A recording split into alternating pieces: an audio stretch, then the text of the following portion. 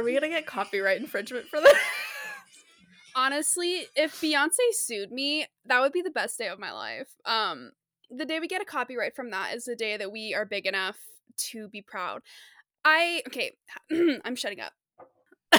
You do you. Welcome to Salt Lime Storytime, the podcast where we tell you stories worth telling over drinks. I'm Jess Nani, joined today by my very earnest co-host, Allison Hillman, who, while not trying to get us sued by Beyonce, is also just looking magnificent tonight, I must say. I love your hair. Thank you. I showered and I washed it. That's what it is. Honestly. Don't you love that?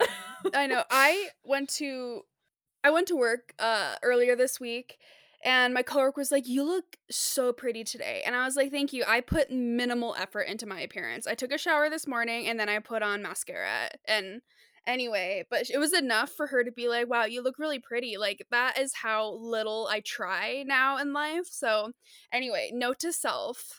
Okay, but for those of you listening at home, wouldn't you love to just take a shower and put on some mascara and have people be like, "You look incredible"?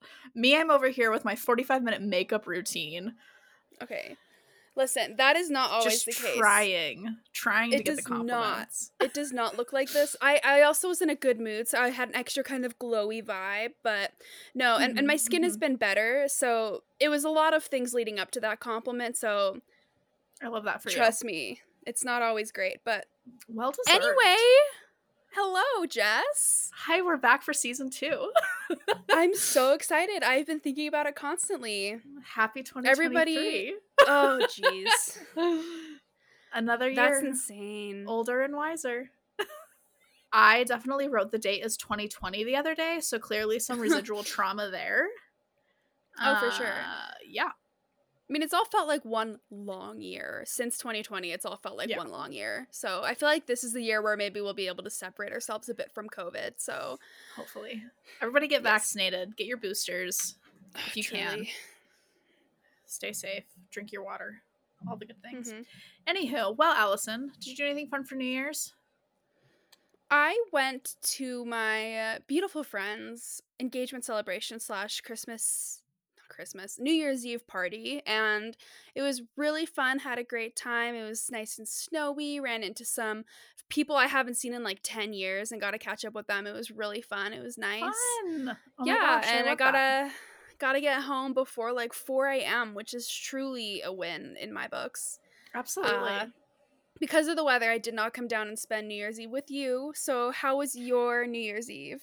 It was really lovely, but I'm glad that you didn't come down because getting into the Uber, leaving the house that we were at, it was scary even just leaving there. And it was like insane snow the rest of the day for like the next 3 days. So I would have been really, really nervous for you going home. So as much as I was sad to miss you, I was grateful for your safety and your good choices in your driving.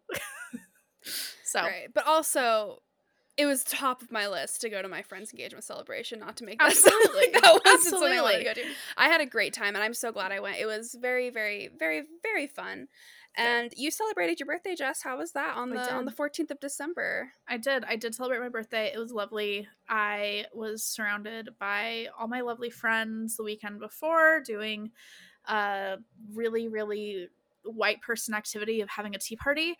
And then Allison came down and celebrated on my actual birthday, and we had a lovely meal with Brendan and just got to I really loved our little chit chat on my birthday. I really just, Brendan and I have talked about it several times. It was just lovely to spend it with you and the people that matter. You know how it is. So yeah, I was honestly so happy. I was bummed I couldn't come down that Saturday to hang out with you and all your friends that don't work Saturdays. And so, but it was really nice to see you on your birthday, and we also ate some just great food, and delicious. There's only been I think last year was the first year, I think, in 8 or 9 years that I haven't spent your birthday with you because I was in Oregon. So it was really nice to see you again. But anyway, I hope everybody else's New Year and Christmas and holidays were just as fun as ours. I have some exciting news. You do. Tell us all about it. taking life by the balls again. I'm actually, you know what? I'm taking life by the tits again. Both of them, gently, consensually. And I decided to sign up for EMT school.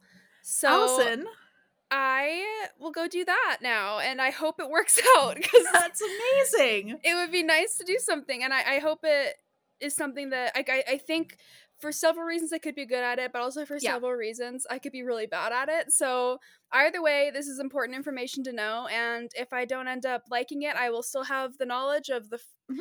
one level of EMT training, and that Yeah. can't do you wrong in life. So No, absolutely not. And as we've said a million times in this podcast, fuck it, we ball. You got to do mhm. something.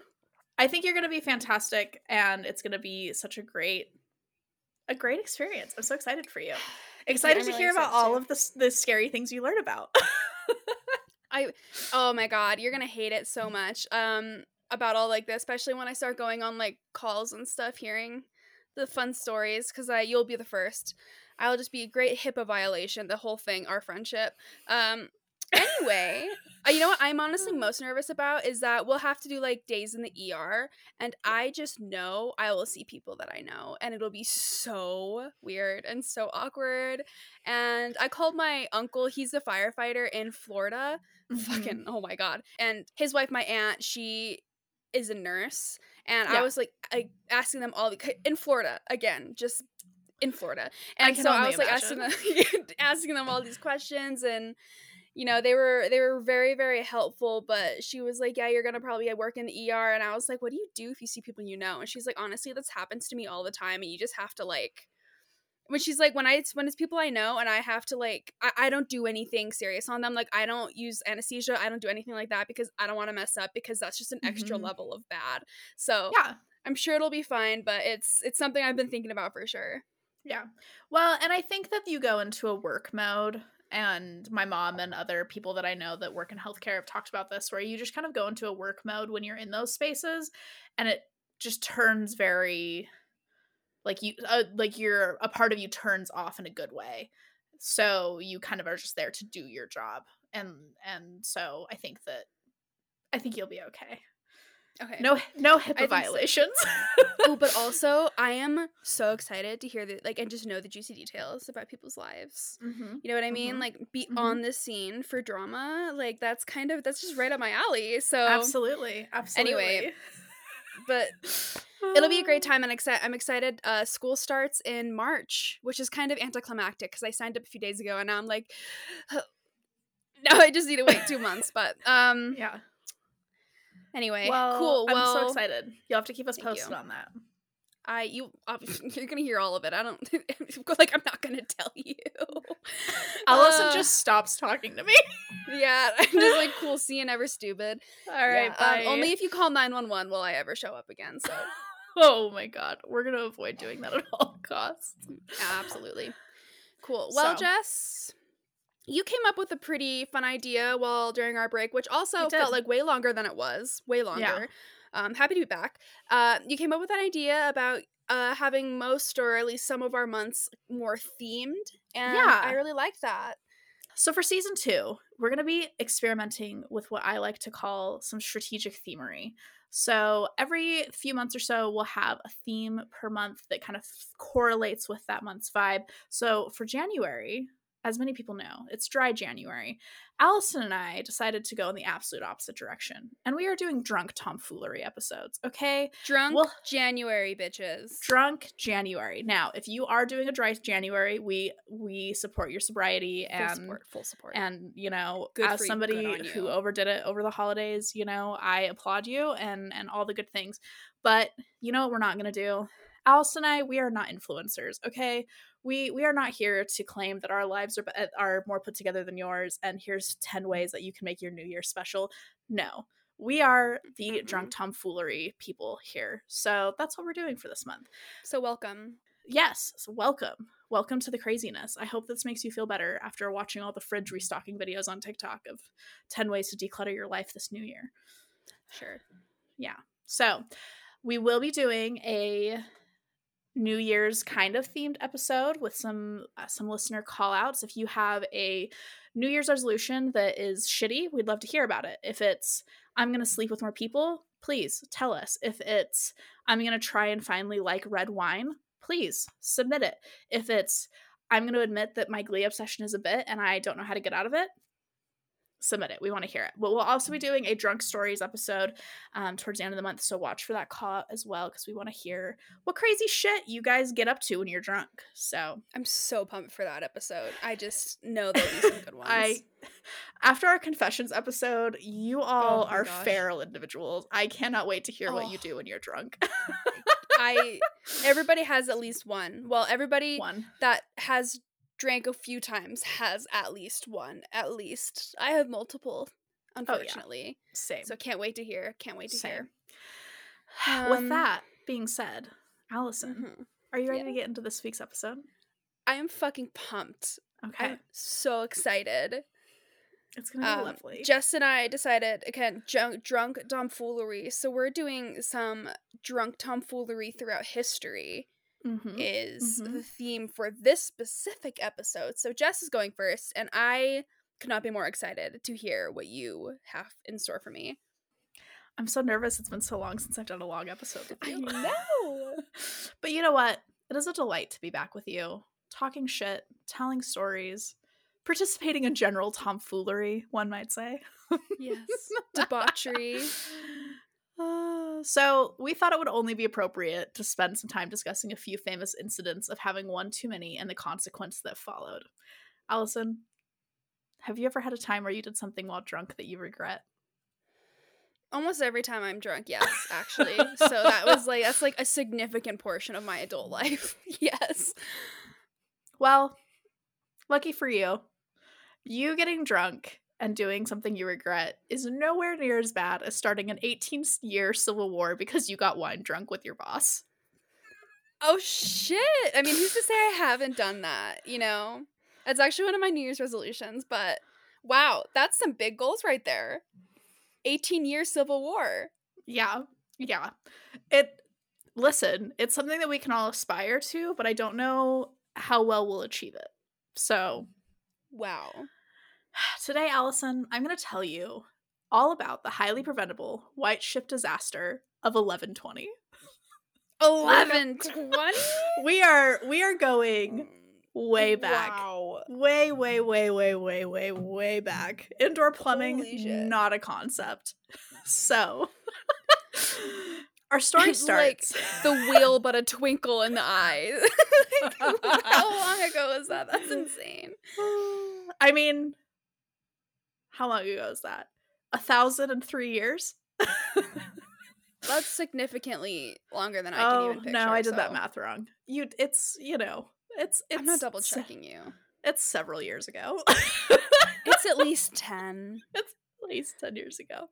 So our story starts, as all good British stories do, with a young prince destined for the throne of a burgeoning empire. William Adlin, known lovingly by his friends as Adlin or Adelingus, if you're plucky. Oh, that's good. That is legitimate. I pulled that from a Wikipedia article. Adelingus.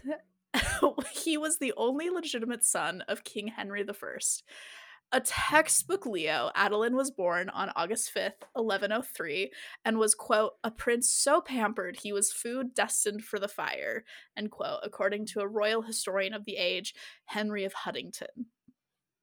Despite, we're going to hear a lot. I'm going to be honest. There are two names in the story that like 10 people have, Henry and Matilda, so start counting. Okay, I'm on it. Okay. Drink when you hear these. Or don't. Drink when you hear the name Henry. Get ready. So, anyway, despite his soft lifestyle, Adeline was primarily brought up and educated by his mother, Queen Matilda. Queen Matilda was an unusually well-educated and well-cultured woman for the age. She was oft referred to as Queen Matilda, bless of memory. It is said that she ran a tight... I know, right? There are something that I really wish that I like discovered in the story is like a lot of these royals have names like Queen Matilda, and then it's like there's one of them in here that's like handsome and fair looking.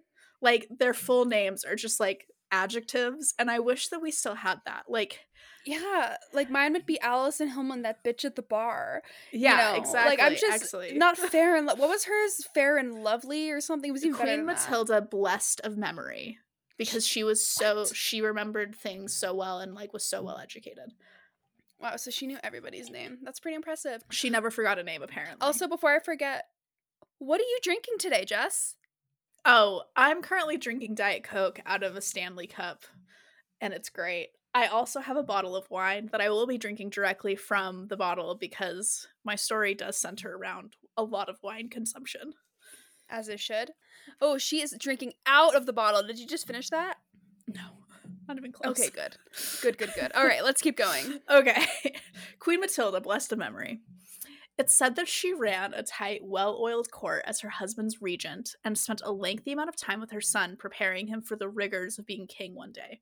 Her untimely death when Adeline was 15 left him as the new regent in his father's absence. Adeline was forced to marry his 8-year-old child wife, Matilda of Anjou. Wait, what? These people were doing land deals. Age was but a number in this world. But I wanted to make it clear. His wife was a child, also named Matilda, while he was 16 in the summer of 1119. The arranged marriage was an attempt to calm the rioting territories Matilda came from, despite her egregiously young age. Adeline spent the year following his marriage traveling with his father, learning the ropes of keeping their empire unified. So my thought here is that it was like, we're going to marry these two because we got to figure out this rioting situation. But because she's 8 and, like, can't, shouldn't be, Adeline's gonna just go travel. It's just like, this is my wife Matilda. She's in 3rd grade, top of her class. Yes. Loves drawing, can stay in the lines now, so Yeah. knows Not how to ride a bike without training wheels. I'm like laughing with disgust. I hope you guys Yeah. can hear that in my voice. Yeah. Sorry, I just 8 years old. Okay. So Okay, this is just, moving like I past said, it. this is my hope, is that, like, she got to hang out at the castle, learn her Latin, and he got to go Sure. and travel and learn how to be a king. That's the world that's the sheltered world I'm gonna live in this moment. So Oh, me too. Me too. any whore. What was looking like the beginning of a young ruler coming into his own ended fatefully one November day as the group of royals, including King Henry and several of his illegitimate children, prepared to travel back to England from Barfleur after some time spent in Normandy. In an attempt to forge a better royal relationship with the English, a renowned captain named Thomas Fitzstephen offered the royals a ride in his newly outfitted ship, called the White Ship. This ship was known across the coast for its speed and, like, boat grace. Not really sure what boat grace means, but Okay, I can this understand what you mean. this ship was very glamorous. It was very, think like Pirates of the Caribbean when they're Black like, Pearl, yeah. this is the fastest ship in the sea. I got to get there. But this one was, like, painted nice. So Fitzstephen was the son of a well-known sailor who had helped King Henry's father, William the Conqueror, who you may have heard of, with naval expeditions during one of the many fucking wars these people got themselves in. So many. So Men, many. am I right? Ugh. King Henry had already done the boat equivalent of ordering his Uber across the sea, but Adeline, along with many of his half-siblings, decided to take Fitzstephen up on his offer. Now, like all good young royals, Adeline liked to drink, particularly in lavish group settings. The night of November 25th, 1120 was no exception. Excited by the prospect of riding to England on the glamorous ship, Adeline and his cohort began drinking copious amounts of the French wine available to them before setting sail. They drank so much that a few members of their party had to disembark to sleep on land because they were too drunk to be aboard even an unmoving ship. 2 monks, upon Damn. seeing the debauchery the evening was turning into, also left the ship, writing, quote, "It was overcrowded with riotous and headstrong youth," end quote. They pissed off the monks, Allison. It's hard to get a monk to that point, I'll tell you what. Wow. E- Eager to Yeah, join they're like, in I have to go meditate. I'm so mad.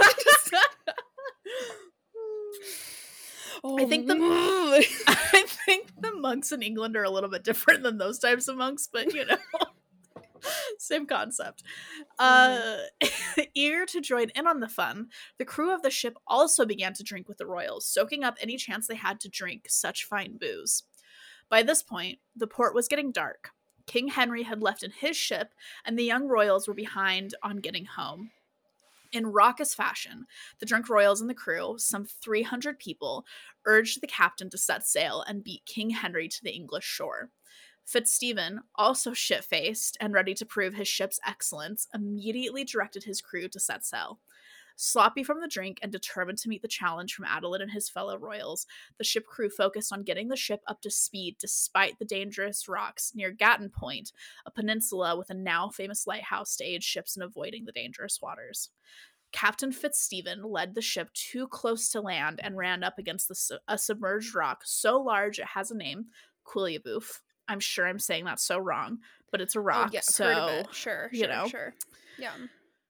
The rock instantly tore a massive hole in the ship and began flooding it with freezing Atlantic water.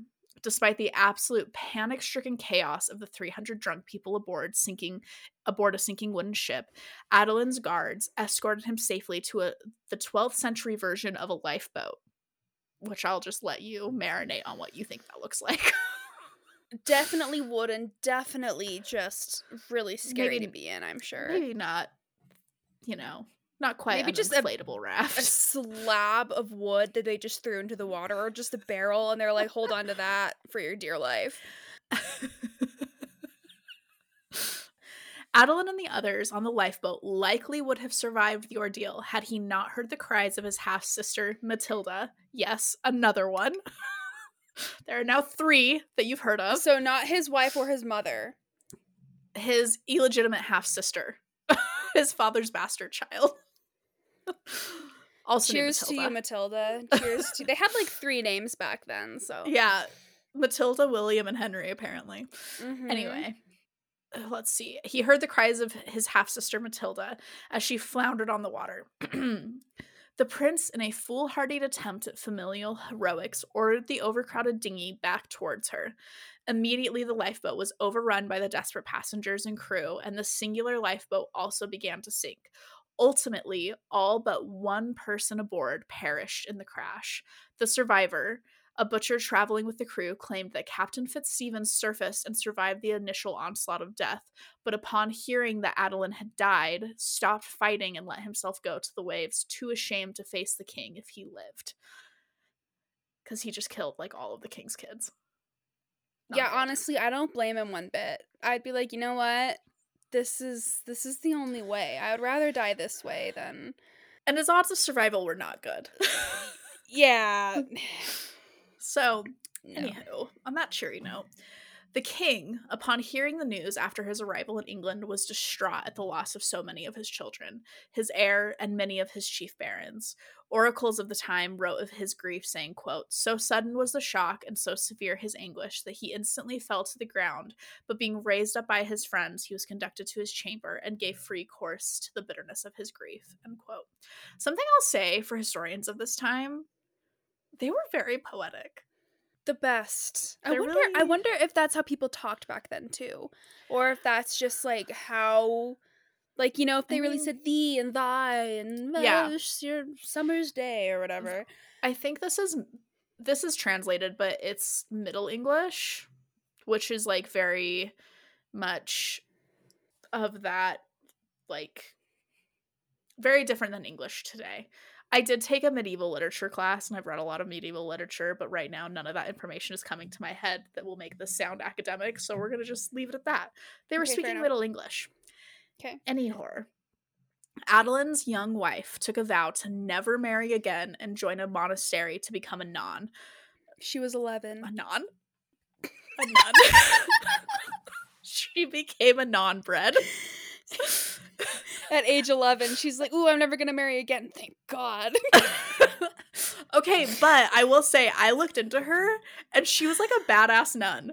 She became yeah. an abscess, which is like the highest you can go as a nun at that time. So she was like lording over this monastery. She was like, I'm not a child bride anymore. I don't have a husband. I have my independence. I'm like judging women for getting pregnant out of wedlock. What more do I need? I can No, color within the lines. she's like, she's 11 years old, has a cigarette between her fingers. My dead husband. She's just so badass for her age. She's Oh like, my oh wow, god. I'm gonna swear myself off of men because I still haven't hit puberty and I don't like them. But hey, you No, know? well, and it was kind of like a middle finger to her father, because again, when I was reading up on her, I didn't include this, but her father tried to marry her off again, because obviously she was married in a treaty. He tried to get her dowry back. The king was like, absolutely not, it's not my fault my son died, like, you married her off to me. And it's reported that King Henry was like a father to her and was like, Oh. you can stay as long as you want, whatever you need we'll do. And so she was like, bet, I'm gonna go to the monastery, you're gonna save me from my father. And he did. So King Henry, child bride and all, was like, I'll be your stable father The figure. most unlikely friendship. So Oh my oh god. fucking hell. Okay. Sorry. No. This is, anytime you talk about medieval times, it's really It's so easy to rip them apart. Yeah. So, as legend has it, the boat was doomed from the start of the day after the captain and passengers refused a priest's blessing on the ship and voyage, being too caught up in their sinful drink. So, I guess it was tradition that a priest, whenever a royal got on a boat, and even like noblemen, they'd come and they'd bless the voyage. And these guys rejected that blessing. So, from the start, they were being debaucherous, and it was not Yeah. good. So If you reject Sky Daddy, he's gonna strike you down. he's You gonna give you the know. worst hangover ever and kill you, apparently. Absolutely. So Absolutely. the aftermath of this disaster was equally terrible. King Henry was now heirless and a widower, so he married again in an attempt to sire another heir. His union with his second wife held no such luck. They were unable to have any children at all, and on his deathbed, Henry declared his eldest legitimate daughter, Matilda, as his rightful heir. Is this number 4? This is number 4, and we're gonna just pause for 1 second and talk about how fucked up it is that Henry named an illegitimate daughter after his wife while also having a legitimate daughter named Matilda. Absolute anarchy. That's pretty, yeah. So, absolute anarchy. Just like what finally happened after Henry died in 1135, 15 years after this boat tragedy. Great year, 1135. 1135, really. What a time. What a time. Absolutely a vile time to be alive. Honestly, there's Oh a my God. lot going on. It's so bad. I'm pretty sure the 100 Years' War is happening during this time. No, that's in the 1300s. I'm so sorry to my AP Euro teacher. I didn't pull my notes out on this. My apologies. As you could probably guess, if you've read anything about history ever, people were not stoked on the idea that a daughter could inherit her father's throne. Empress Matilda returned to England after the death of her first husband and married a count named Joffrey the Handsome and Fair. What a great name, again, with these names. Wait, one more time. Joffrey the Handsome and Fair. Ah, A okay. great name, honestly. And I've seen his, like, epitaph, like, stained glass windows of him. He looks hot, so good for him. Okay. Anyway, despite her father making his court take an oath to follow her after his death, the throne was quickly stripped away from Matilda by her first cousin, Stephen de Bois, who should have been on the white ship that sank, but wasn't because he got too drunk to stay on it and was one of the people that left. Absolute tea. Oh, I forgot that there were all those people that left because, wow. They're survivors, and all of what I'm about to tell you could have been prevented had either they not gotten drunk and or Stephen had just stayed on the boat instead of being a pussy who couldn't be on the boat. Hey, shots fired. What? So, Stupid cousin Stephen's early reign was a hot mess. There was intense fighting within his own court, the Welsh and the Scottish, of course. In 1139, with support from one of her half siblings, Matilda attempted to invade England and reclaim her throne. This did not go great and was a start of several back and forth attempts from both sides to claim land and titles. Historians call this period the Anarchy because the country experienced such intense amounts of infighting with no real progress in sight. In 1141, cousin Stephen was captured, leading to a full collapse in his reign in most of the country. Empress Matilda took her chance and attempted to finally be crowned queen, but was forced at the last minute to flee London by hostile crowds. Literally got booed off the stage. Oh shit. Shortly like rotten tomatoes being thrown at her literally head. literal rotten tomatoes. Lettuce is out of the left field. Just not good. So shortly after this embarrassing attempt, her biggest supporter and half-brother, Robert of Gloucester, was captured by the other side. The two sides agreed to a prisoner exchange, swapping the captains, Stephen and Robert. This pattern continued for another decade, Allison. Stephen would almost capture Matilda, but then she'd escape, vice versa, over and over and over again. Finally, Matilda's hot husband captured Normandy in her name, and Matilda returned there, leaving her now adult, capable son, Henry. Jesus fucking Christ, am I right or am I right? Yeah, you're fucking right. To fight for his future throne. By the early 1150s, most barons and the church were absolutely war-weary and begged the two sides to come to a peace agreement. Henry, Matilda's son, said fuck that and reinvaded England in 1153, but neither side's armies were eager to fight. Cousin Stephen and Henry finally began to negotiate a peace treaty, during which Stephen's only heir, Eustace, died of illness. So the only person with an original name. Eustace was out here like, I'm not going to be named Henry or Matilda, but I am going to die. But wait, I have this tickle in my throat. What's this? Oh, death. Ah, yes. The final treaty, called the Treaty of Wallingford, let Stephen regain the throne but placed Henry as his successor. Cousin Stephen died of disease a year later, and Henry was crowned as Henry II, and the period of anarchy was over. Historians of this time call it some of Britain's most brutal years of killing, even from medieval times. A chronicler of the time said, quote, Christ and his saints were asleep, end quote, during this conflict. The destruction was so widespread and terrible. And you know what would have prevented it all? Not drinking and driving a fucking boat. Drinking and driving has always been bad, even in the 1100s. Even in the 1100s, drinking and driving a boat, not good. And that, my dear friend, is the story of the sinking of the White Ship and how it plunged British into anarchy for 18 years. The end. Fucking hell. Dude, I hear about what things were like back then, and I hear stories like this. I'm like, how is it possible that humans evolved into what we are today? I mean, we're not great. I'm not saying we're great or any less feral than these people were. We're just doing it in different ways. But it's like, how was that?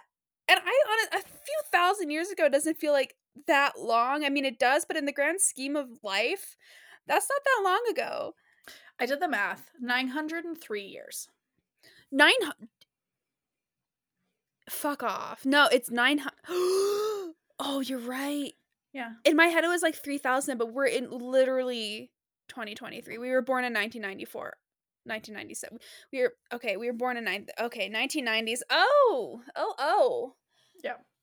So that is so recent. I think about being a peasant in this time, and it's like some son got too drunk and died on a boat, and now I have to be in a war-torn hellscape for 18 years because these two cousins can't work it out. And the thing that kills me is that in the end, none of it mattered because Matilda's son still inherited the throne and put England into a long period of peace while he reconstructed the country after all of the destruction. So none of it mattered in hindsight. Just to have a cottage in the countryside away from it all. I know, right? Honestly, like dying of dysentery, Almost did, but that Dying of was just pneumonia. haven't done that. So just everyone had syphilis and, So you much know, syphilis. the plague, rats and everything. Oh, body odor. Don't even. I couldn't. Teeth, dude, the teeth. I'm so Yeah. happy. I mean, as like on fire as the world is right now, hygiene has never been better. Cologne, perfume, both great. Yeah. Toilets, plumbing, electricity. Oh, Mm-hmm. incredible. Like we have enough time to kill to get in fights on social media. So, Yeah, absolutely. And lifeboats, functioning lifeboats. looking at you, Titanic. Jesus.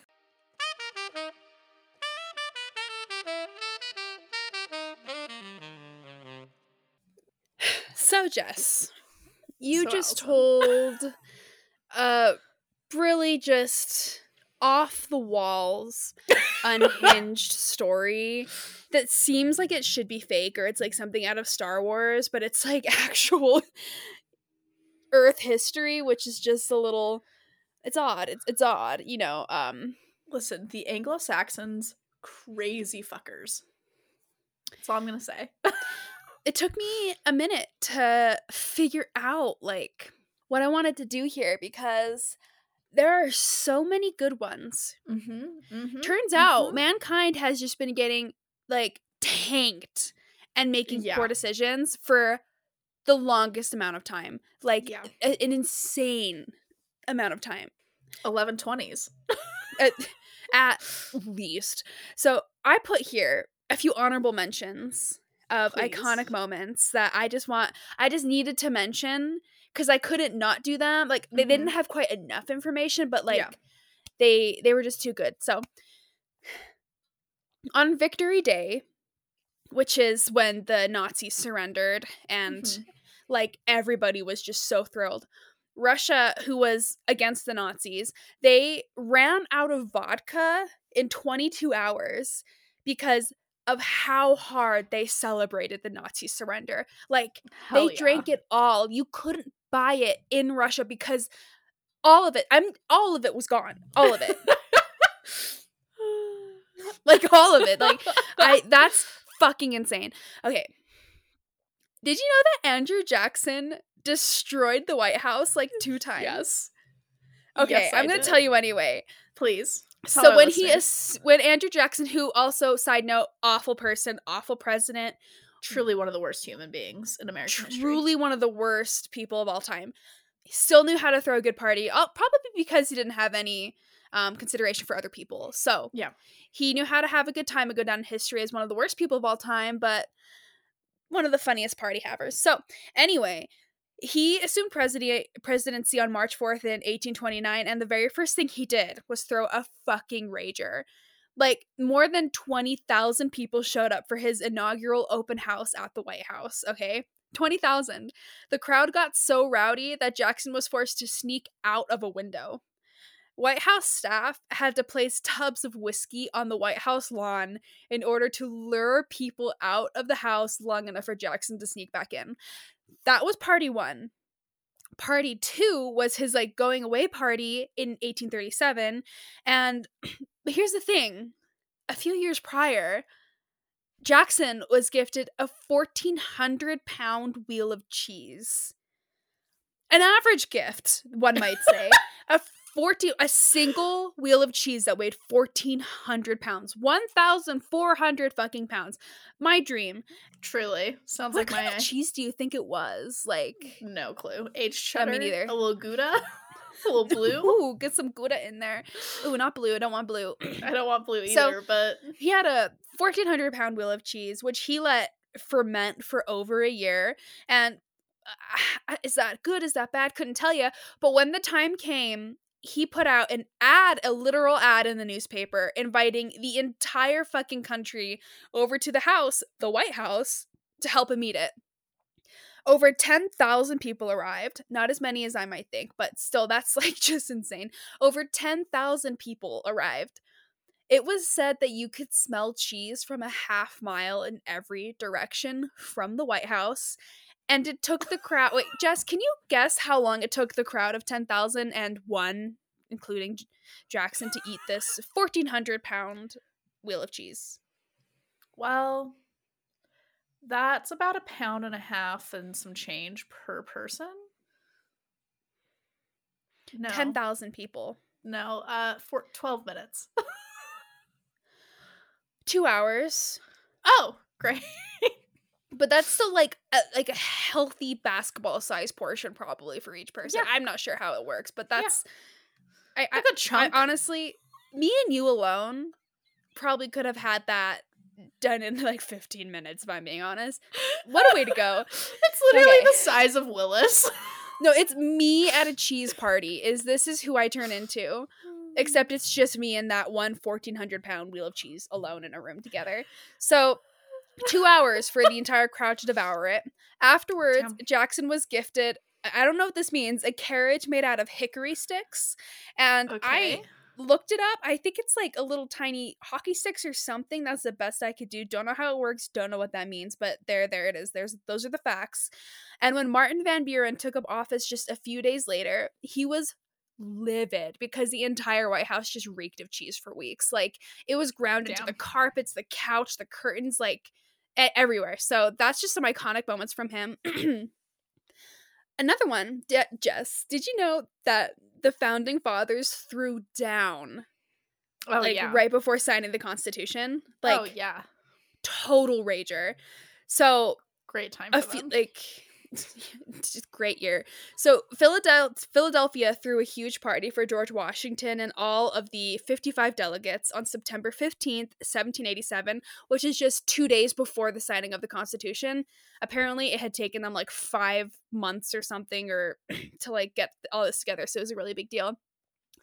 So some of the big names that attended this party, again, George Washington, Ben Franklin, Alexander Hamilton, and James Madison were all at this fucking party. Like, literal founding fathers. Anyway, so I just can't imagine that they had fun. That just blows my mind. So the 55 delegates pounded more than 100 bottles of wine, 22 bottles of porter, 12 bottles of beer, 8 bottles of whiskey, 8 bottles of hard cider, 7 bowls of spiked punch, and a partridge in a pear tree. I was gonna make that joke. Damn it. Oh, so sorry. So hate to do it for you, but it's written down here, my friend.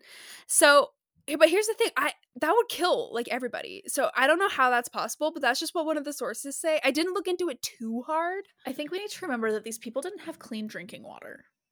So alcohol was like, beer was like their water. Beer was like their LaCroix. Your LaCroix, like your Diet Coke. You know what? Literally your Diet Coke. So now that's still a fuck ton of booze. Do not get me wrong. But here's the thing: 100 bottles of wine for 55 people alone should like have everybody pretty toasty. Yeah, they 22 say bottles of porter, bottles of beer, punch, whiskey. A bottle per 2 people when you throw a party. That's a lot. You said 55 people, so like almost 2 bottles a person of wine. I don't know why that math took me 4 years to do, but you're correct. Here's the thing. We've established in the last 8 minutes. Both we can't do math. Suck at math. We just so bad. Yours was a lot easier. It was literally 100 divided by 2, but I came back. I cannot believe I graduated college. I have personally drank a whole bottle of wine by myself in a night, and I am absolutely flabbergasted that I am still alive to tell the tale. It was red wine too, so it was God. And it was, I've told you the story about how I ruined Mother's Day. That was the day that I like drank that whole bottle of wine by myself. Not great. And so the fact that like these guys were doing that on top of 22 bottles of porter, 12 bottles of beer, 8 bottles of whiskey, 8 bottles of hard cider, blah, blah, blah, punch, and a partridge in a pear tree is insane. Yeah. Anyway, so they did that, and I thought that was hysterical. But the best part is that the innkeeper had to add, like, total Airbnb moment, had to add a 2% fee to their already enormous alcohol bill because of the damage that they had done to his inn. Like, it was like broken bottles, tables, punch bowls, and chamber pots, which is awful. I hope they weren't full. But they just broke it. Like, founding fathers, they like took off their wigs and threw them at the wall for the night. They just wigs to the wall, ready to go. And this is my last honorable mention and my absolute favorite. Okay, I'm ready. The first all-female topless duel. All right, please continue. And it's better than you think. I'm sure. In 1892, at a grand musical gala in Vienna held by Viennese Royal Princess Pauline von Metternich. I didn't look up pronunciation, I'm sorry. So at this party, Russian-born Countess Anastasia Kielmansegg had the audacity to diss the princess's choice in flower arrangements. Oh, she went there. She went there, sister. And I'll tell you what. So the two women bickered for hours over angry glasses of champagne until finally the princess just put her little spiked foot down and was like, "Get me my fucking dueling swords." They really said, "Fuck it, we duel." Right, Jess? So they grabbed the princess's dueling sword, like her fucking rapiers, and ran off with a small audience of noble women following close behind. Okay. And so one of these women had medical knowledge. She was the Baroness of Lubinska.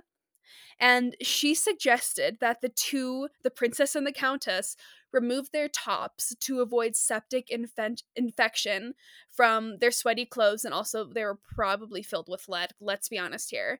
And it was actually like a really good idea because Yeah.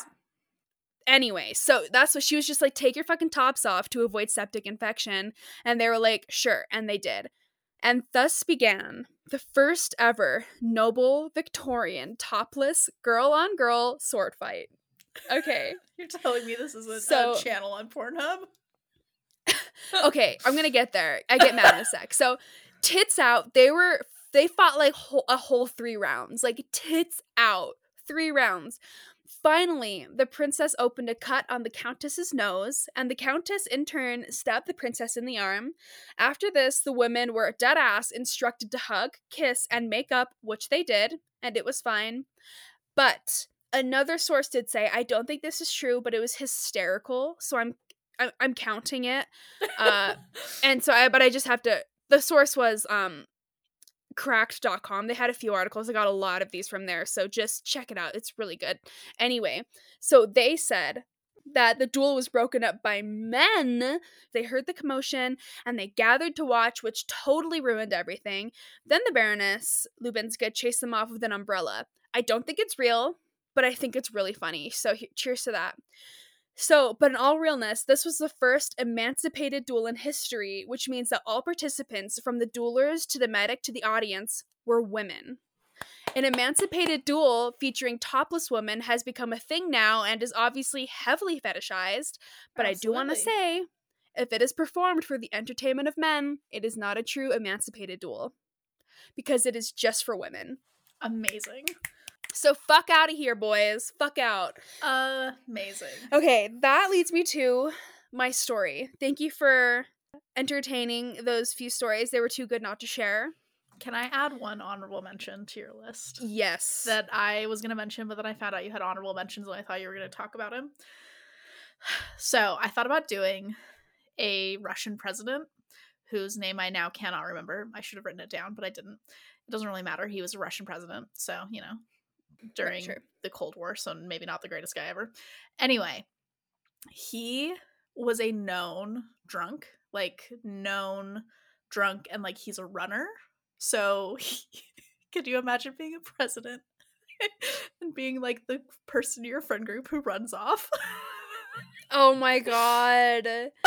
No, and they're like, everybody go, shit, go get him. Oh, it's so frustrating. Oh my god. So his security agents hated him, but he went to the White House during Bill Clinton's first term in office, and while he was at the White House, he got so drunk he tried to go get himself a pizza by walking off the White House property, and Secret Service agents had to like manhandle carry him back to his like rooms because he was so hell-bent on getting a pizza.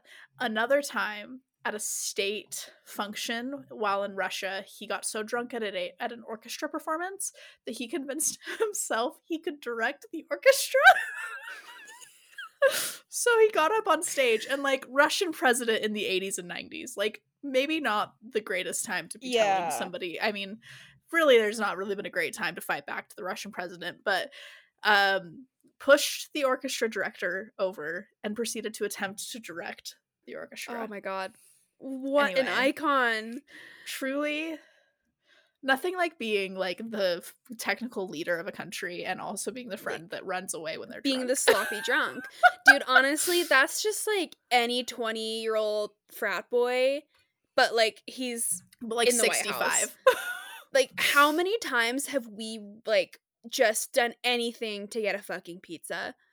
True. Like, and I honestly, I think he's the most normal out of everybody we've talked about so far. He just happens to have way too much power. Yeah. Um with that being said, Jess, I'm going to tell you the incredible story of the eggnog riot. Oh, I thought about doing this one. I'm so glad I didn't. Oh, how much did you learn? Not very much. Not very much. This is why I texted you. And when I saw that this was where you were at, I didn't read Okay. very much. I just know that it's a thing. Okay. Cannot wait.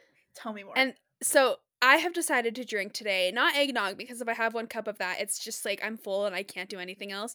I have some hot chocolate and Bailey's, Oh, I love which I am now full, but it's Bailey's is whiskey, so Yes. it's kind of whiskey based. So anyway, and Holiday also it's drink. about Christmas time. It Yeah. only felt right. So, The Eggnog Riot by Allison Hillman. 'Twas the night before Christmas, and all through West Point Military Academy in New York in 1826, not a creature was stirring, except for dozens of drunken cadets throwing a secret Christmas party, rager, in their dorms. Okay, Amazing. just like the book. One faculty member, Captain Ethan Allen Hitchcock, lay snug in his bed. Visions of sugar plums, well, they might have been dancing in his head, but unfortunately, he was awoken by a bout of thunderous laughter a few floors above him. You see, Jess, Superintendent Colonel Sylvanus Thayer, who's a Gemini, by the way. Oh, I also did that throughout this whole thing. It's funny how you said yours was a Leo, because I put like the birth signs of all of them. So anyway, The themes. the superintendent, Colonel Sylvanus Thayer, a Gemini, had warned Hitchcock, who is a Taurus, that something like this might occur. After all, it was the superintendent that had banned alcohol from the campus entirely. So it used to be that cadets could drink on 2 days of the year, July 4th and Christmas. But on July 4th, the year before, the cadets got too wasted and they performed what's called a snake dance. So that means that they hoisted the school's commander, William Worth, on their shoulders and carried him back to their barracks. And because nobody, like not a single soul in the 1800s had a sense of humor, alcohol was entirely banned from the campus after this. So, but if you remember from my 10-cent beer night story, mankind always finds a way. We always do. And the cadets, I'll tell you, they were hell-bent on celebrating Christmas, like so many of us do with boozy eggnog. Mm-hmm. A few nights before the Christmas party, the illegal Christmas party, 3 young cadets hopped into a little dinghy and crossed the river that flows behind their school in secret. Okay?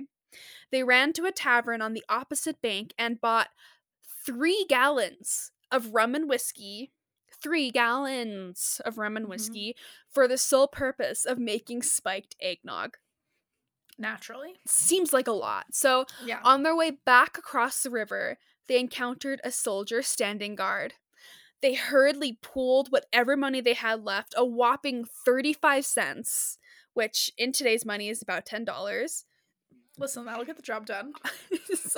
Well, and paid off the guard to look the other way, which honestly, he must have just like not cared because $10 is not gonna be anyway. So he was like, just fuck off. So I don't want to deal with this. And so anyway, they paid him off, which is just such a classic rich white boy thing to do. Just paying off Mhm. authority to get away with stuff. Love to see it. Just Incredible. But here's the thing, the superintendent wasn't stupid. He knew a forbidden boozy party was likely to happen, so he assigned 2 officers, Captain Ethan Allen Hitchcock, the Taurus, and Lieutenant William A. Thornton, who did not have a Wikipedia page, so I don't know what his sign is, to monitor the North Barracks that Christmas Eve night. And by monitor, that meant that basically, like, they just get their own rooms in the barracks and, like, get to sleep unless there's obviously a commotion. Like, it's kind of like the college dorm RA style, Yeah. where they, like, don't make me come in there kind of thing. So, Mhm. we are back to the Sugar Plums dancing in Hitchcock's head, okay? In the early morning hours of Christmas Day, around 4:30 in the morning, Hitchcock awoke to the sound of boisterous young cadets a few floors above him. So this is how I picture the next scene, at least, just in my eyes. So I picture his eyes just snap open like bloodshot. Like, you know that episode of SpongeBob where they're like Mhm. Sandy's like hibernating or whatever, she's asleep and they wake her up and she was like so scary. Do you know what I'm talking about? Mhm. Yeah. Anyway, I'm just that kind of familiar. energy. So eyes snap open, and I bet that he just like jolts upright, kind of Frankenstein style, like straight leg from the waist up into a sitting position, except his arms are folded across his chest like a vampire. Yeah. Naturally, Okay, naturally. yes. And he also has a nightcap on. So then, have you ever seen Madeline or Madeline? Yeah, like the French little girl. Yes. And you know the nun? And you know the nun that Yeah. like sits up in bed and is like, something is not right. And then the whole something is not right, something is quite wrong. And then she like runs and like is like, what's going? Uh-huh. And she's like looking, yeah. I picture that, except he's not a sweet nun. He's a really pissed off American military captain. So it's not cute. It's like bad, okay? So now, instead of one huge party with all the cadets in one room, they had spread out into their separate dorm rooms, but don't get me wrong, they were all equally shit faced. Yeah. Equally. 3 And gallons of spiced rum. an eggnog. I can't imagine drinking that much spiked eggnog to actually get that shit faced because it would just fill me up too fast. Eggnog is so thick. Anyway, so As someone who does not like eggnog, thinking about drinking enough eggnog to get drunk sounds like hell. 1800s eggnog was probably just like light milk. So who knows? Anyway, so with the rage only a military man from the 1800s could have, Hitchcock bursts into the first noisy dorm room where he found 13 cadets who were all just completely tanked. And so he ordered them to get back to their rooms, and as he turned to leave, Hitchcock heard the sound of another party happening in the adjoining dorm. When he entered, he found 2 drunk cadets attempting to hide from him under a blanket. A third A third cadet was holding a hat over his face like a mask, refusing to show his identity. Like, no, I don't know. You can't see me. You can't see me. Like, that kind of energy. And Hitchcock was like demanding, like, show me who you are. Show me your face. Who are you? And a few angry words were exchanged, enough to enrage the other cadets nearby, who, after Hitchcock finally left, they shouted, quote, get your dirks, which are like little daggers. Get your dirks and bayonets and pistols if you have them. Before this night is over, Hitchcock will be dead. End quote. Seems like an escalation to me. In my opinion, seems like a bit. What do I know? How many military academies have I been to? None. I'm just going to leave it as it is. So, that's what they said. Now, at this point, while they were all up there, little, storm clouds above their heads, Hitchcock was on his way to another floor below where the sounds of an even bigger party could be heard. Word had now spread that their parties were being crashed one by one, so a cadet named Jefferson Davis, remember that name if you don't already know it. A cadet named Jefferson Davis drunkenly ran to that other party downstairs and burst into the room announcing to hide the booze, Hitchcock is coming. But of course he was too drunk to notice that Hitchcock was already there, like in the room, staring at him straight in the face, like, you're so fucking stupid. And so Davis got like sent back to his room where he like remained the rest of the night, which was actually a good thing because he missed what the worst of what was to come. So Yeah. Hitchcock was now finally joined by the other faculty guy, Thornton, who had also been appointed with controlling these northern barracks. So Mm-hmm. now it's like 2 against like 70. So Not the good. odds Not aren't good great. odds. Odds aren't great. Yeah. The cadets were as sloshed as ever, but now instead of being like funny drunk, let's hide under a blanket, they were angry drunk. Like, let's fucking fight. And so more heated words were exchanged. The group from upstairs that wanted to actually kill Hitchcock had now arrived, and thus began the Eggnog Riot. And Jess, it was absolute mayhem. Of course it was. One cadet pulled out his pistol, aimed it at Hitchcock, and then another drunk cadet fell into him, sending them both sprawled out on the floor. The bullet flies into the doorframe. Cadets are ripping up furniture and tore banisters off the wall. They're chucking pieces of wood and glass and rocks at Hitchcock and Thornton. As Hitchcock and Thornton are fucking hightailing it out of there, they are being chased through the halls by dozens of cadets wielding swords, muskets, bayonets. Thornton was eventually just knocked unconscious in a stairwell. Hitchcock managed to lock himself in his room as the cadets tried to break down his door. Some cadets went outside and started throwing rocks through his windows. Insane. And yes, that was basically all one sentence because that's just in my head. That's how it all played out. Like, Absolutely. Absolutely. Okay. Here's the thing. You said earlier that people in the 1800s don't know how to have fun after the 4th of July, but now hearing how these people react to like having any sort of eggnog booze in their system and their answer is death, maybe sure. I would have taken away the booze too. Listen, I I think it Sounds like these really people can't handle it. it went from hiding into a blanket, like hiding under a blanket and giggling to like let's fucking kill that guy. I don't know. Like, I mean, I get it. Like, they're a bunch of like probably 18 to 22-year-olds. Like, it can't be great, but Yeah. I still think it's a steep jump, personally. I mean, like I've been a drunk 21-year-old, you know? Yeah. I've never once thought about killing someone. No, me neither. If I get like mad, I cry. That's it. And I like, ooh, like If I get I mad, I go to never. sleep. That too. Or I just eat an entire pizza by myself. Yeah, that too. Okay, I start thinking so about Olive Garden a little bit lustfully. yeah, oh my god, you're just like what I would give for their breadsticks right now. So fucking insane. So at around 6 in the morning, more staff and some sober cadets had arrived to start diffusing the situation. At this point, the cadets were also starting to sober up a little bit and were kind of starting to run out of energy.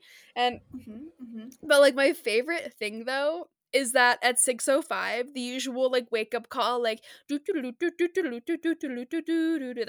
that thing or whatever that it Familiar. usually happened at 6:05 that just blared around campus waking up everybody else, and everyone in the South Barracks got to step outside well rested, bleary-eyed on a gorgeous Christmas morning to see the carnage that was the North Barracks. Like there was still gunfire, the sound of glass breaking, screams of profanity, cries of pain, and threats being yelled to the faculty were just echoing across the campus. And they were like, "Good morning?" Like, "Hello? What's going on?" Santa? It's like, did I miss something? Did Santa not come this year? Yeah, a lot. Truly a magical Christmas morning, if I do say so myself. So finally, at about 6:20, things really had fizzled out because there was a company roll call, and even though most of the cadets were still shit-faced, they lined up for that. Some even got in formation and drunkenly marched with everyone else, which is just the funniest thing. I honestly, if I were that drunk, I would love to march. Like, I would be like, let's go. But, Drunk autopilot. oh my gosh. Okay, I have a friend who was very drunk, who had to, like, was drunk at 4 in the morning, having to get on a plane at 6 a.m., and was leaving a city that they were not familiar with and had to navigate getting into this airport on like full blown drunk autopilot, like blackout drunk. Get an Uber, go to the airport, get through TSA, the whole bit.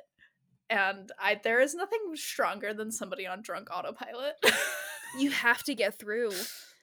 You do, and you find a way. It's incredible what you can accomplish. I have truly done some incredible things while just being completely shit-faced. I shouldn't have been able to do. You know, I know I already briefly told you this story, but when I was coming back from New Orleans a few months ago, I almost missed my flight home because I was drunk in a gift shop looking at a cookbook for Brendan. And like over the intercom, I hear last call for Salt Lake City. Jess, it was like a Home Alone moment. I was like, fuck, like paid for the book, like tucked it under my armpit like a football, grabbed my suitcase and sprinted like not well, again, drunk with the suitcase. There was a lot happening. Sprinted to the gate, and like I was literally the very last person on the plane.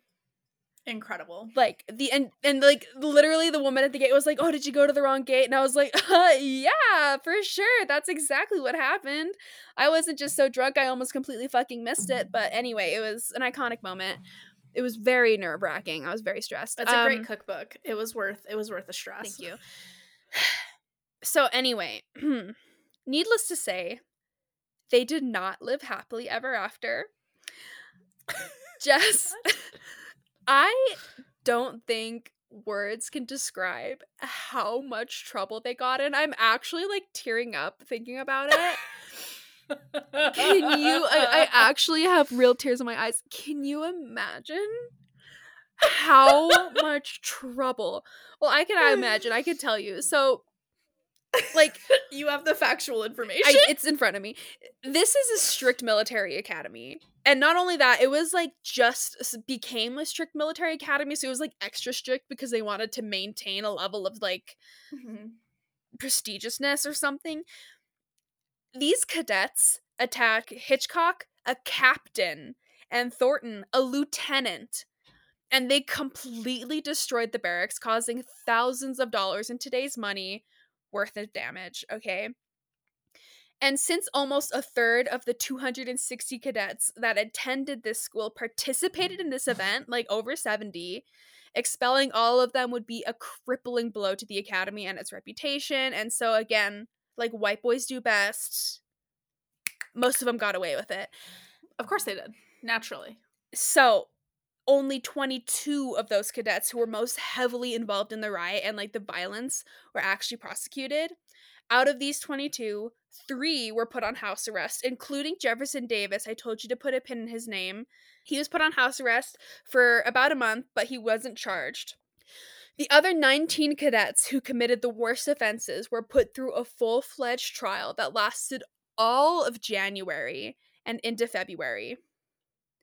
8 were found guilty but granted clemency and were allowed to stay, and the other 9 were completely, entirely expelled forever. Goodbye. Don't ever come back. Which is a really big fucking deal. So 9 were completely expelled. And what I would like to say is that what's so interesting is that out of these 9 that were completely expelled, 3 went on to become pretty significant in US history, and I will also say, not for great reasons. John Archibald Campbell was one of them. He's a Cancer. He served as a justice on the Supreme Court, then became an official. Yeah, he was expelled. He served as a justice on the Supreme Court, then became an official of the Confederate States of America, which, quick US history lesson if you need it. The Confederate States of America is literally just 11 southern states that tried to become independent from the US after Lincoln was elected because they wanted to keep slavery. Like, there was like, how about you have your half, we have our half, and we're a completely sovereign union. Really bitter taste is what that is. So, he became an official for that after being Supreme Court Justice. Hugh W. Mercer is a Sagittarius. He was a Confederate Army general. Benjamin G. Humphreys, a Virgo, served as a Confederate Army general, then as governor of Mississippi. So just strikes, just So these guys strike. are just fail sons. These guys were just like the equivalent of our incels.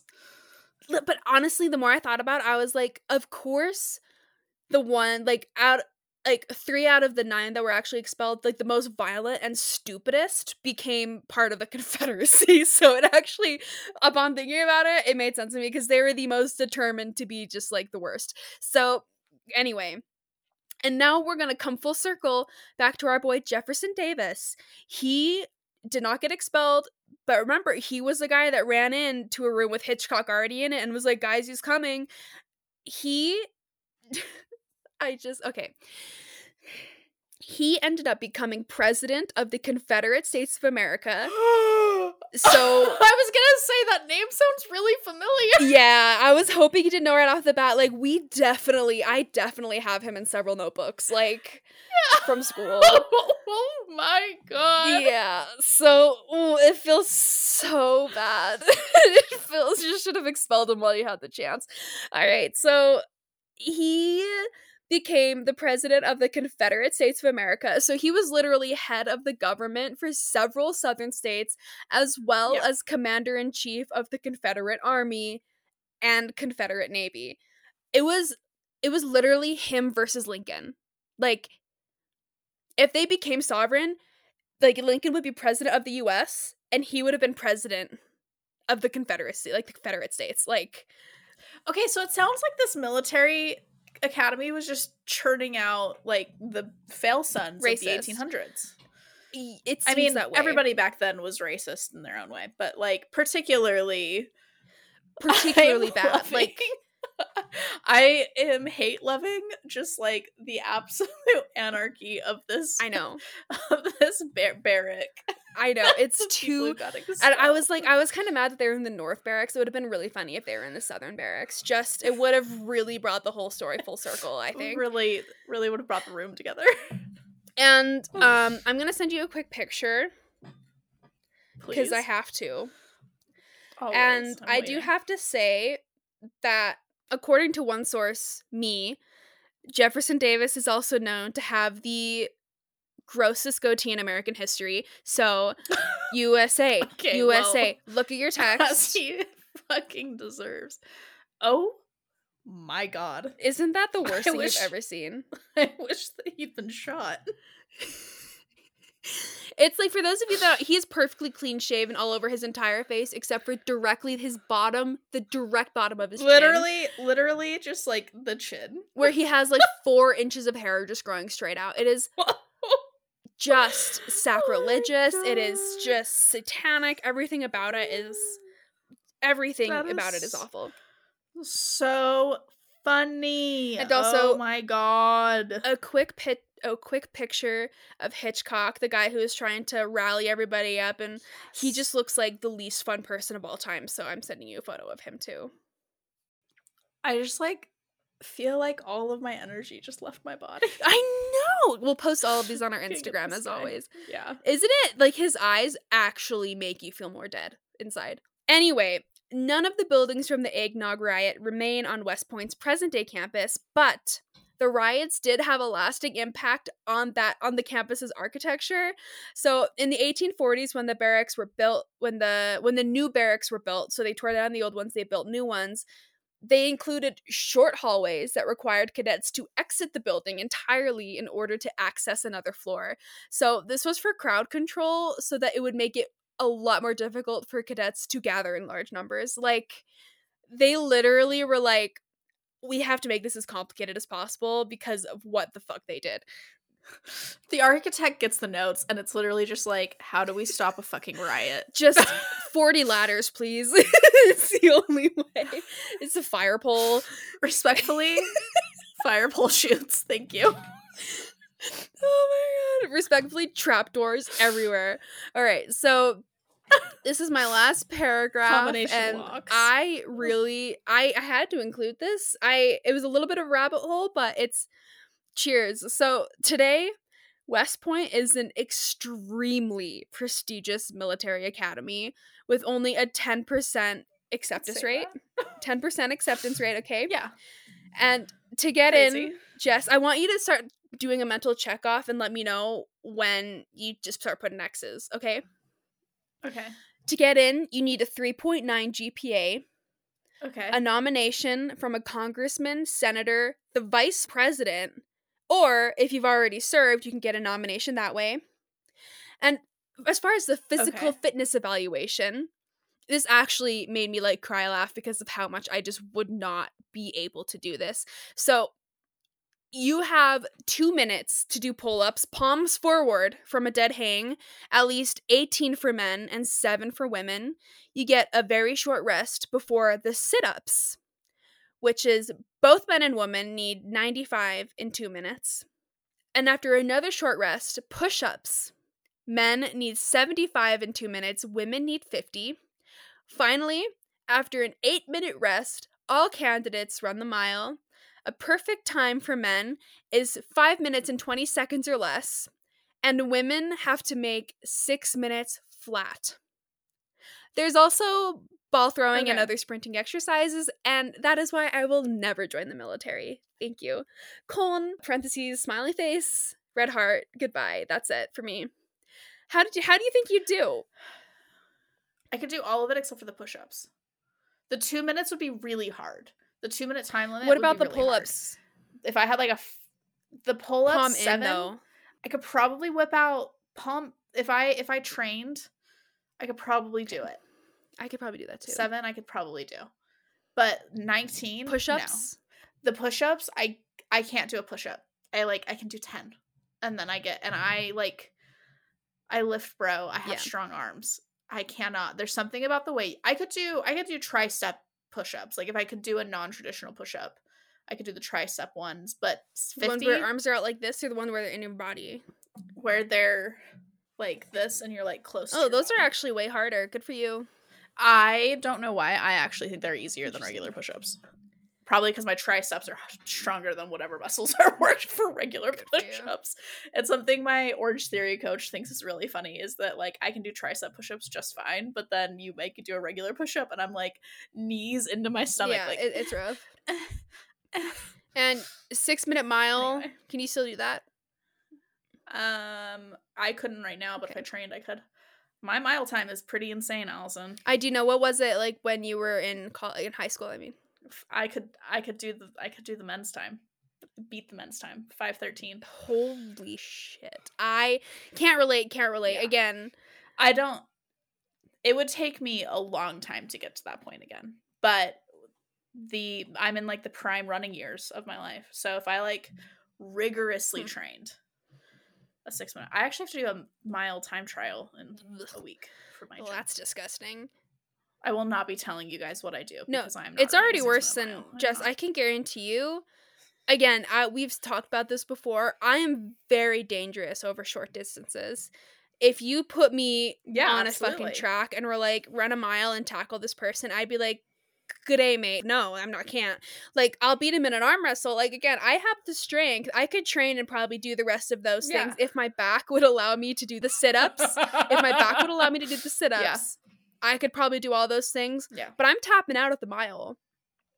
Like, to get your paramedic license, you have to go through firefighter training, which I'm not nervous about, except for the fact you have to run a mile. And I'm like, oh, God. Like, even at my most fit, which I was, like, really fucking fit, like, when I was in my boxing days, I still, like, I ran a mile once without having to stop.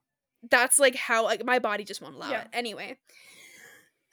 Yeah. So that's West Point Military Academy and the Eggnog Riot, and then what West Point Military Academy is like today. So thank you so much, Allison. I am really glad to hear that a bunch of racists got really drunk and then got in trouble. And then still went on to become like senators and governors. And it also makes a lot of sense that they were using eggnog to do this. Like, what a psychotic move. Enough. Just shoot the whiskey like a normal person. Like, enough eggnog to get shit-faced. That's crazy. That is, my lactose intolerance would say absolutely the fuck would not. say one sip, you're out. Couldn't even, yeah, I get it. Yeah.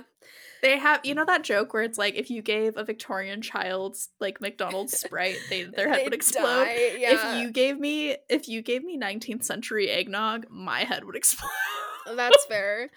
It's like a new thing, like, a bunch of different ways that to kill a Jess with Victorian era things. Um, Pure Victorian era eggnog. I personally would probably just die, like, pass away after seeing 2 Victorian women fighting topless. I'd be like, "They're so cool. They're so cool." Yeah, And I absolutely. would die. Absolutely.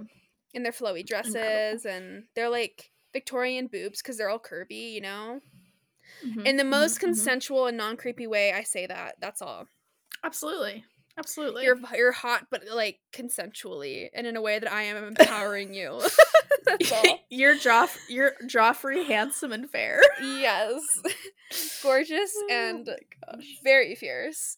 Anyway, so yeah, that's that on that, and this was very fun kinda diving into the history of Good old people being drunk in history. Yours was definitely much more comedic than mine, but my god. No, it just shows the Oh timeline. yeah, absolutely. And here's the thing. Here's the thing. The French wine, I did not mention this in my story because I forgot, but another reason that the monks and the priests left was because there was some, how shall I delicately say, anal sex going on Ooh, between hot. some of the men of the court. Nice, nice. So there was some good sodomy on that boat, which we love. So you know, we love the debauchery of drunk people before they die. It's a great time. And or start a riot. In my head, the entire time that this eggnog riot was happening, Riot by Hollywood Undead was playing, which is when they're like, "Fuck this shit, let's start a riot." Do do do Yeah, do. Like the entire time. It was just blasting. It absolutely. was just it was too good. Absolutely. A lot of great Well, music. Yeah. on that note, Yeah. don't drink and drive a boat. Yeah. Don't drink 3 gallons of spiked eggnog for multiple reasons. And, you know, maybe don't try to kill your teacher. These are the Also lessons that good. we've learned Yeah, yeah, yeah, yeah. from this episode. So, amazing. Thanks for joining us. We'll be back next week with some New Year's shenanigans, and we're so excited to be back for season 2. Thanks for riding along with us. Cool. We will see you all next week for your, you know, shitty New Year's Mediocre New resolutions. Year's Yeah. resolutions. And we'll share some of our own. It's going to be great, but Can't wait. So, happy to be back this new year. All right. yeah. Cool. Cool, cool, cool. Cool, cool. Cool. Okay, bye. Bye. Bye.